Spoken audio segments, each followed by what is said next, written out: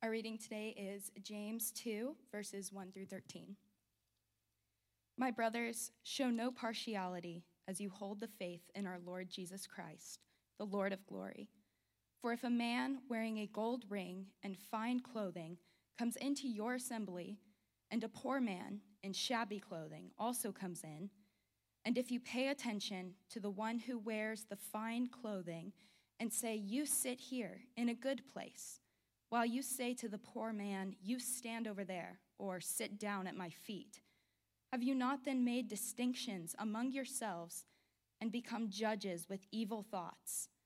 Listen, my beloved brothers, has not God chosen those who are poor in the world to be rich in faith and heirs of the kingdom which he has promised to those who love him? But you have dishonored the poor man. Are not the rich the ones who oppress you and the ones who drag you into court? Are they not the ones who blaspheme the honorable name by which you were called? If you really fulfill the royal law according to the scripture, "You shall love your neighbor as yourself," you are doing well. But if you show partiality, you are committing sin and are convicted by the law as transgressors. For whoever keeps the whole law but fails in one point has become accountable for all of it. For he who said, "Do not commit adultery," also said, "Do not murder." If you do not commit adultery but do murder, you have become a transgressor of the law. So speak and so act as those who are to be judged under the law as of liberty. For judgment is without mercy to one who has shown no mercy. Mercy triumphs over judgment. This is the very word of God.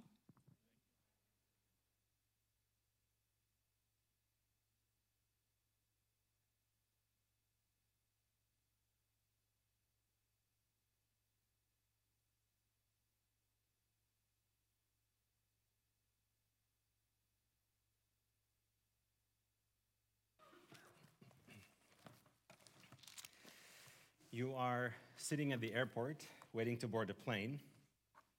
You can see the small separator between priority and regular lanes. There's a 3x6 carpet on the priority side that has not been washed since the first moon landing. And boarding time comes and you hear what sounds like, "We now invite all of our customers who are platinum, gold, myrrh, and frankincense to board through the priority lane. From the depth of our heart, thank you for your loyalty." And I don't know why I switched to a British accent. Next, we invite all those who are rich, successful, and well off. We appreciate your business.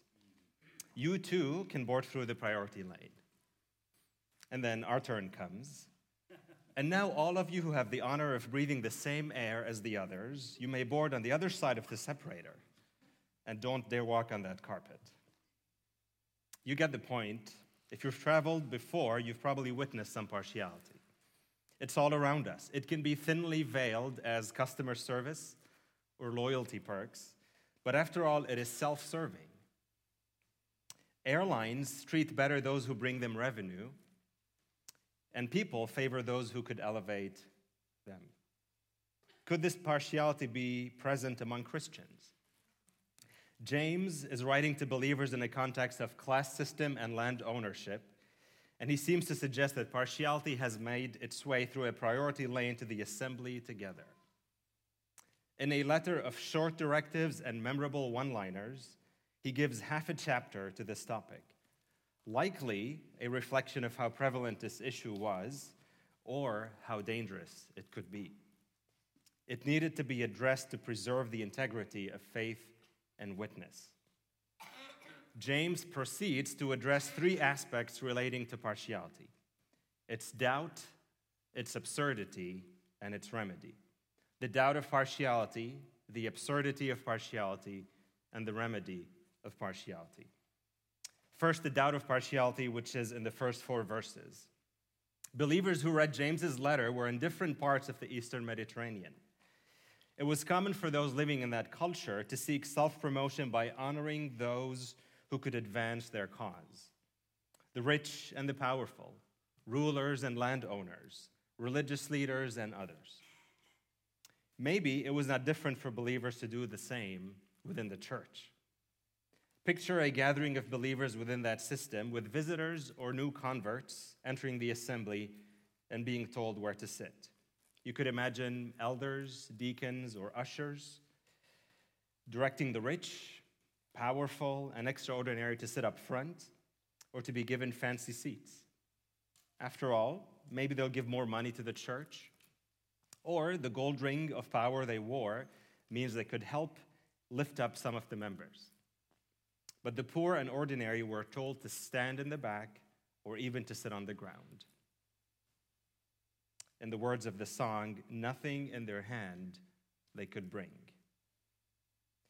James lovingly directs his brothers and sisters in the faith not to show such partiality. It was not a new command. God himself had spoken plenty on this topic in the law, in Leviticus 19:15, in Deuteronomy 1:17, and in 16:19. Partiality was also condemned by Solomon in Proverbs 24, by Jesus in John chapter 7, and by Paul in Romans 2, verse 11, where he says that God does not show any partiality. And James does something remarkable in verse 1 when he says, "Show no partiality as you hold the faith in our Lord Jesus Christ." The exact Greek words here, which are hard to put into English, translate something like this: "Let it not be that you have the faith of our Lord Jesus Christ in partiality." Let it not be that you have the faith in partiality. He's directly linking our faith in Jesus to the faithfulness of Christ. And that if we show favoritism, we would be denying his faithfulness. We cannot hold faith and partiality together. If we do that, we would be on shaky ground because faith and favoritism are not compatible. If you go down to verse 4, in fact, you see James condemns partiality as evil. This is a great place to apply the famous commandment of Jesus from Matthew 7, "Judge not, that you may not be judged. For with the judgment you pronounce, you will be judged, and with the measure you use, it will be measured to you." If we judge with partiality, we will be judged severely. The thinking behind such judgment and distinction is foolish, selfish, and as James says, evil. It is not compatible with true faith. In another hard-to-translate verse 4, the exact Greek words of James here are you not doubting in yourselves, becoming judges with evil thoughts?" In fact, it's not optimal that the ESV says, "Have you not made distinctions?" Because the same verb that James uses is the same verse he used in chapter 1, verse 6. He says, "Let him ask in faith with no doubting." That's the same verb. "For the one who doubts is like a wave of the sea that is driven and tossed by the wind." The one who doubts God is unstable, is wishy-washy, a rudderless ship swayed by the waves of prevalent opinions, a fragile leaf that is carried all around by the winds of change. So when a believer practices favoritism, or when a Christian is marked by partiality, or when a church exercises discrimination, the seeds of doubt are sown. And such seeds threaten the whole foundation of the entire structure. If they were to take hold and grow, they would shake our faith, and they would direct our eyes away from the faithfulness of our Lord. Partiality means doubting that Jesus Christ is faithful to build his church from all peoples for the glory of God, who grants faith to the ones he loves. This is the summary of those 4 verses. Partiality means doubting that Jesus Christ is faithful to build his church from all peoples for the glory of God, who grants faith to the ones he loves. Doubt and faith are not compatible. Partiality cannot occupy the same realm as the church of Jesus Christ, which Paul says is to be the pillar of the truth. This is why James equates it with evil. And doubt does not come from faith. Favoritism does not come from faith. We cannot hold faith and partiality together, just as one cannot hold evil and righteousness in the same hand. And so the commandment to let go of partiality is a call to believe Jesus Christ, the Lord of glory, and to pursue his righteousness. And then James moves to the second aspect in verses 5 through 7, which is the absurdity of partiality. So in these verses, James elaborates on why partiality is absurd. Believers were trying to flatter and elevate some of the same people who abused them. They lived in a society where the powerful and well-off could easily manipulate the systems of justice and economy to favor themselves. Jewish believers can look back at their own history and see how their grandfathers suffered as they looked at outward appearances. Remember Saul? He was taller than anyone else, and he was very handsome. So they made him king to their own detriment. He would enlist the men in his army and use power to his own ends. Even Samuel looked at the handsome and stately sons of Jesse. But God looked at the heart of David, a shepherd, and saw in him one who would shepherd his own people and take up their cause. Still, at the time of James, people would seek the favor of landowners who would in turn drag those people into court to strip them of their land. It was very common that poor people would borrow money from landowners to be able to plant crops, but then those landowners would drag those poor people immediately to court, asking them to pay the money immediately, and then they would take away both money and land from them. This is why he says they are dragging you into court. But also rulers and religious leaders would even mock the name of Jesus, persecute his followers, even disdain the Lord's Supper, and make fun of Christian worship. How absurd it is to seek to elevate such people were they to come in the assembly together. In many parts of the world, when the wealthy and powerful visit a church, they are given seats up front, padded with crimson cushions and elaborate decoration. They are exalted and given places of honor. Many of them are unbelievers. Some of them even oppose the Christian faith and seek to glorify themselves. This practice was common in the first century, but also all too common ever since. In later Christian Rome, in medieval Europe, in the times of the Crusades, to the times of the kings and queens of Great Britain, and even today in places like Russia. It may not appear the same way here in America, but could partiality be rearing its head in other ways? After all, the search for fame, power, and riches has been a universal sin throughout history, and partiality is not a specifically Jewish or American sin, it's a human sin. Could it be that the church favors those who are famous, elevates the opinions of those who give the most money, honor those who have titles, bend its beliefs to suit those who would possibly benefit us in the city, in the economy, in the courts, in politics? Could we be doing that even when some of the people we favor blaspheme the honorable name by which we were called? At a more local level, are there ways we could be practicing partiality which could undermine our witness? We may not have kings and queens, people with gold rings of power, or a lot of poor people with shabby clothes. It might be in subtle way like snobbery, or even an internalized pride that shows itself by staying far from certain people or avoiding interactions with them, or scooting our seats away from those who may smell a certain way, or simply disregard those who look ordinary or unkempt, or maybe for us, even favor those who do not look fancy or who look relaxed just like us because we take pride that we look relaxed. Or it could be in less subtle ways, much less subtle ways, like discrimination based on gender, ability, preferences, appearances, race, accent, or others?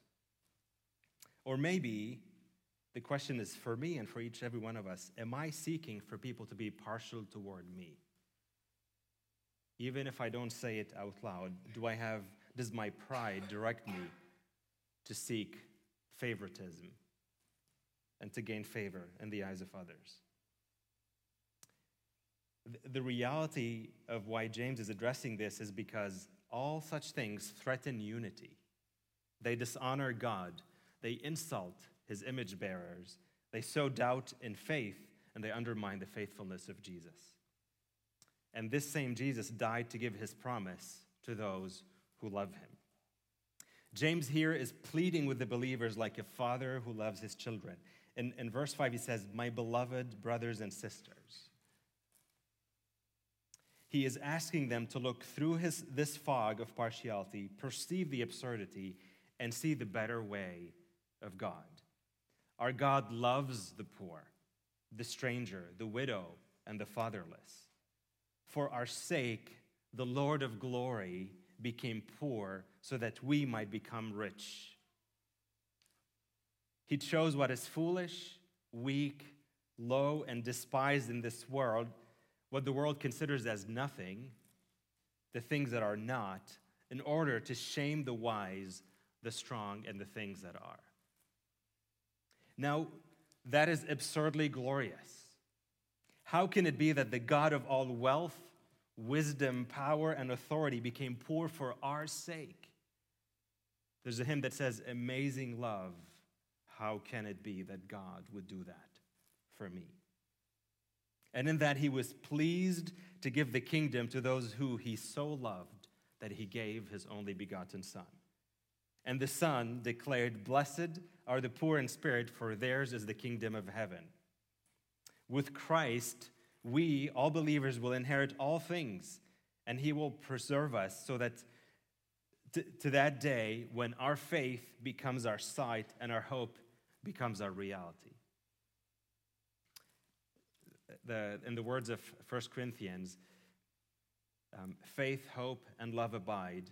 Now these three great abide, but the greatest of these is love, because faith will one day be no more. Faith will become our sight, and our hope will become our reality, but love will endure and will be perfected for all eternity. And this is the promise he has to his beloved, to those who love him. Does this not increase our hope and enrich our faith and cause us to see the logic that is complete opposite of favoritism and partiality and shows how absurd they are? This logic that James is saying embodies the perfect wisdom of our God, that he chose those who are weak and poor and despised. The song we just sang, he welcomes the weakest and the poor, so that they can find delight and rest in him. And this brings us to the third point, which is the remedy of partiality that James will cover in verses 8 through 13. Partiality is inconsistent with true faith because of whom we believe in. And partiality is absurd because of the wisdom and promises of our God. And the partiality can be remedied by right understanding of love and practice of mercy. See, in the same Leviticus passage where God outlaws partiality, in Leviticus 19, 15, and 16, he also announces the law of the kingdom of heaven. You shall love your neighbor as yourself. Partiality is not love. Partiality is self-serving. It only seeks self-promotion. It is not true love of neighbor. It is, in truth, in reality, love of oneself. The partial person hopes that he or she can receive something in return for flattery, for exaltation, for giving an honored seat, for fawning on the rich and powerful. But the law calls this a transgression. The listeners to James's sermon, from an immediate Jewish background and still living in a majority Jewish context, understood this warning. Fail in one, and you fail in the entire law. Maybe partiality was considered a lesser sin in some of their minds. So James argues from what is called the greater to the lesser. In verses 10 and 11, he basically tells them that murder has bigger consequences in this life than adultery. But if a killer says, oh, well, at least I did not commit adultery, this does not exonerate him from either. Nor does it make either sin less egregious. In the same manner, one cannot say, I showed some partiality, but at least I did not murder or commit adultery. James is basically elevating the insult of partiality to a sin against the entire law, and as such, against the lawgiver. Partiality's consequences in this life do not change the eternal weight of dishonoring God and falling short of his glory. In this life, one goes to jail for murder, but may not go to jail for adultery. But neither one nor the partial may inherit the kingdom of heaven if they do not repent and receive mercy. The power of these words rests not only in a written text that was given 2,600 or 3,000 years ago, but in the person of the triune God who declared them, who in Christ Jesus fulfills the law, not by eliminating it, but by reflecting the will of the one lawgiver in the commandment to love God with all our heart, mind, soul, and strength, and to love our neighbor as ourselves. Now, this should be freeing news for us. The royal law of love of God and neighbor is the law of liberty to which we have been saved.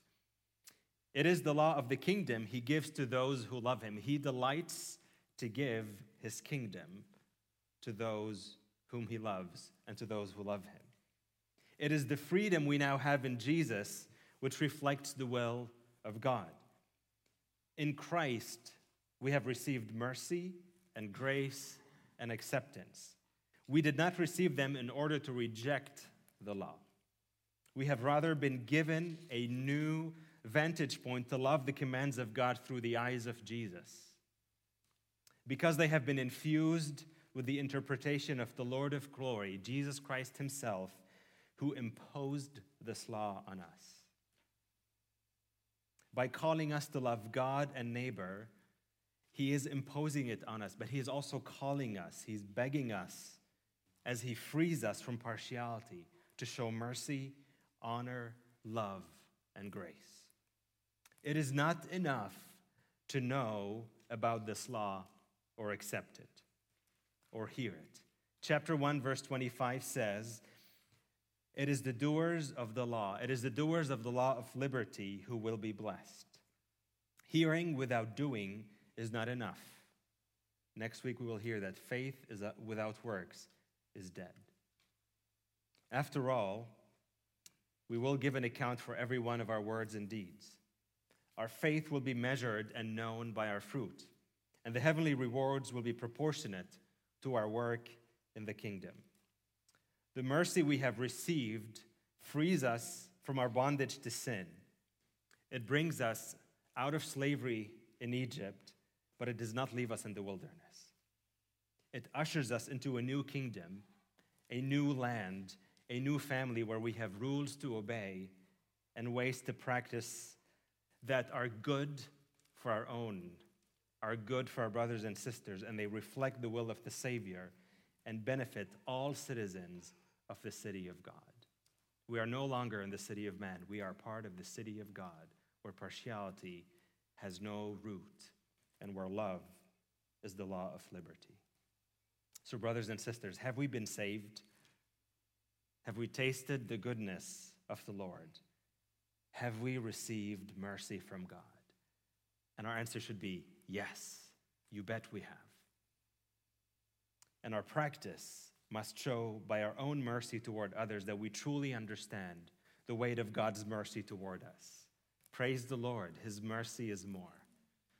And we demonstrate a growing desire to obey the laws of the kingdom of heaven. Our works reveal our hearts and the depth of our understanding of God's love for us and Christ's sacrifice on the cross. Should we not show mercy, the consequences would be eternal. All of us believers realize that we deserve God's judgment. Our worth is not in our own selves. There's nothing we can do to be saved, nothing in our hands we can bring. Simply to the cross we cling.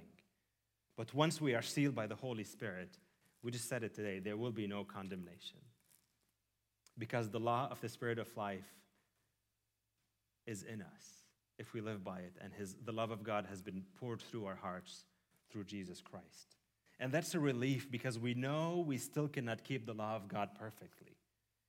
Our acts of mercy on the day of judgment will reflect our understanding of His grace and will show that our heart has been made right by the blood of Christ and that we have been united to Him by faith.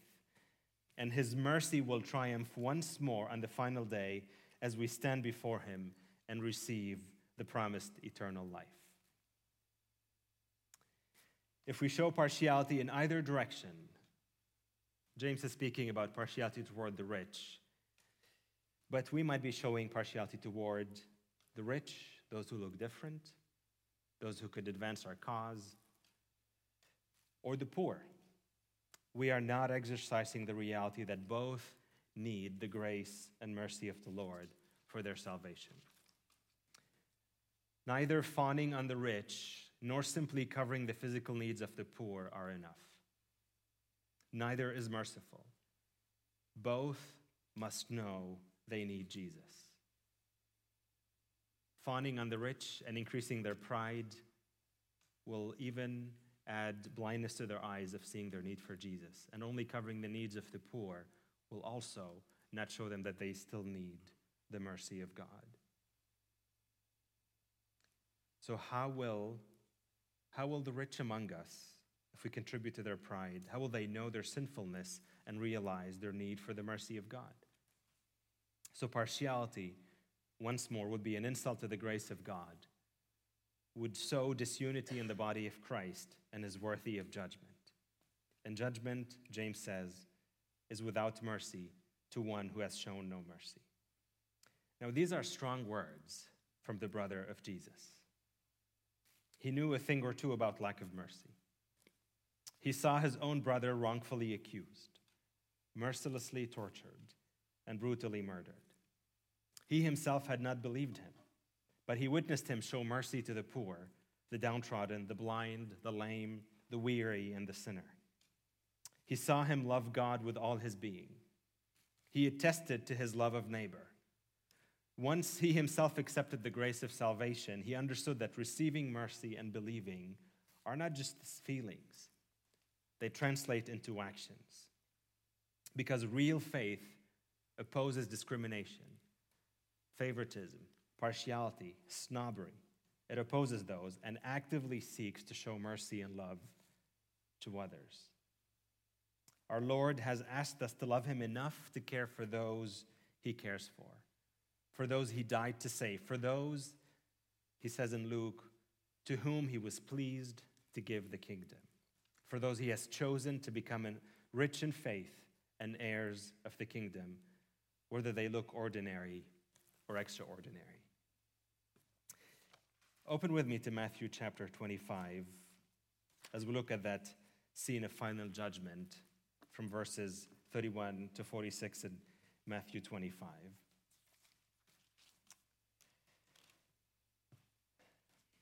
I will read first, beginning in verse 41.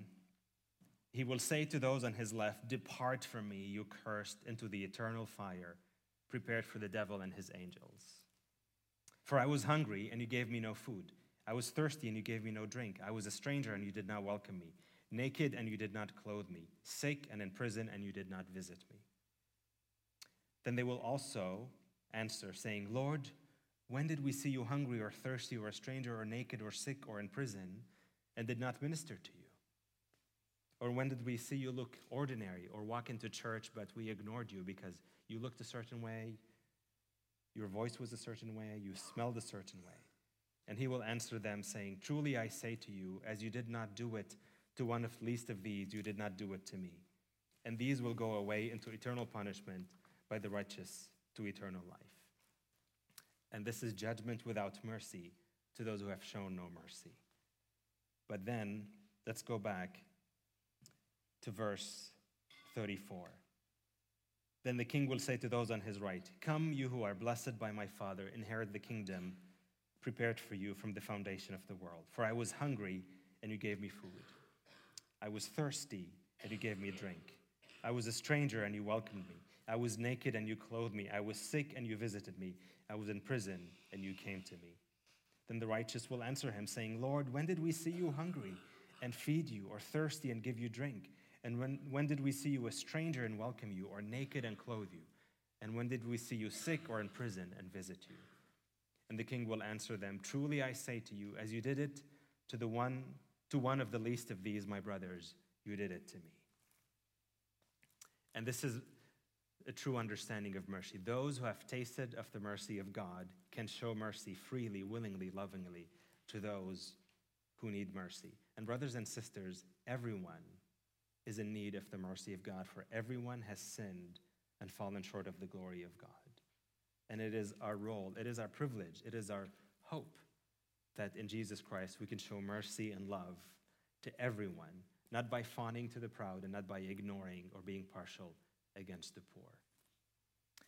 And my prayer for us is that, that we would hear the words of commendation on that day for having given mercy to one of the least of these, having obeyed the law of liberty.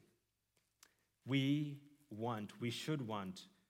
must want to be doers, not just hearers of the word. These are some of the ways that believers can honor the name by which we were called. They can hold the faith in our Lord Jesus Christ without partiality. They can fulfill the royal law to love our God and love our neighbor and receive mercy and honor on the coming day of the Lord of glory. And we can do that because Christ is risen and because all that we do is not in vain, and all that we do mercifully, lovingly, righteously is to the glory of God, who is worthy of all glory, power in Christ Jesus and in this church now and forever. So let us pray.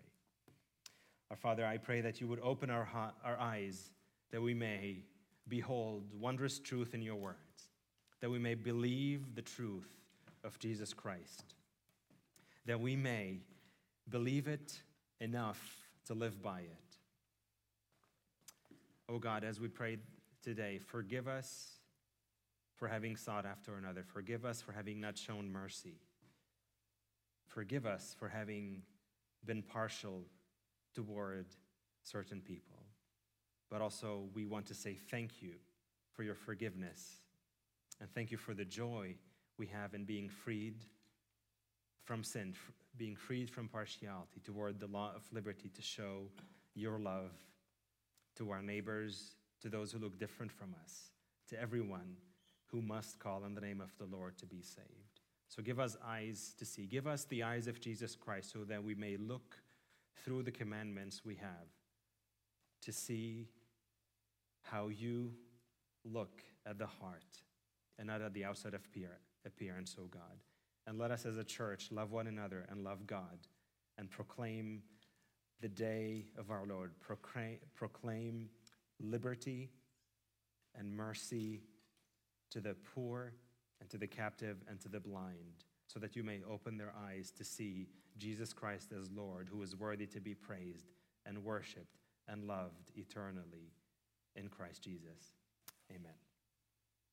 And church, we now come to a time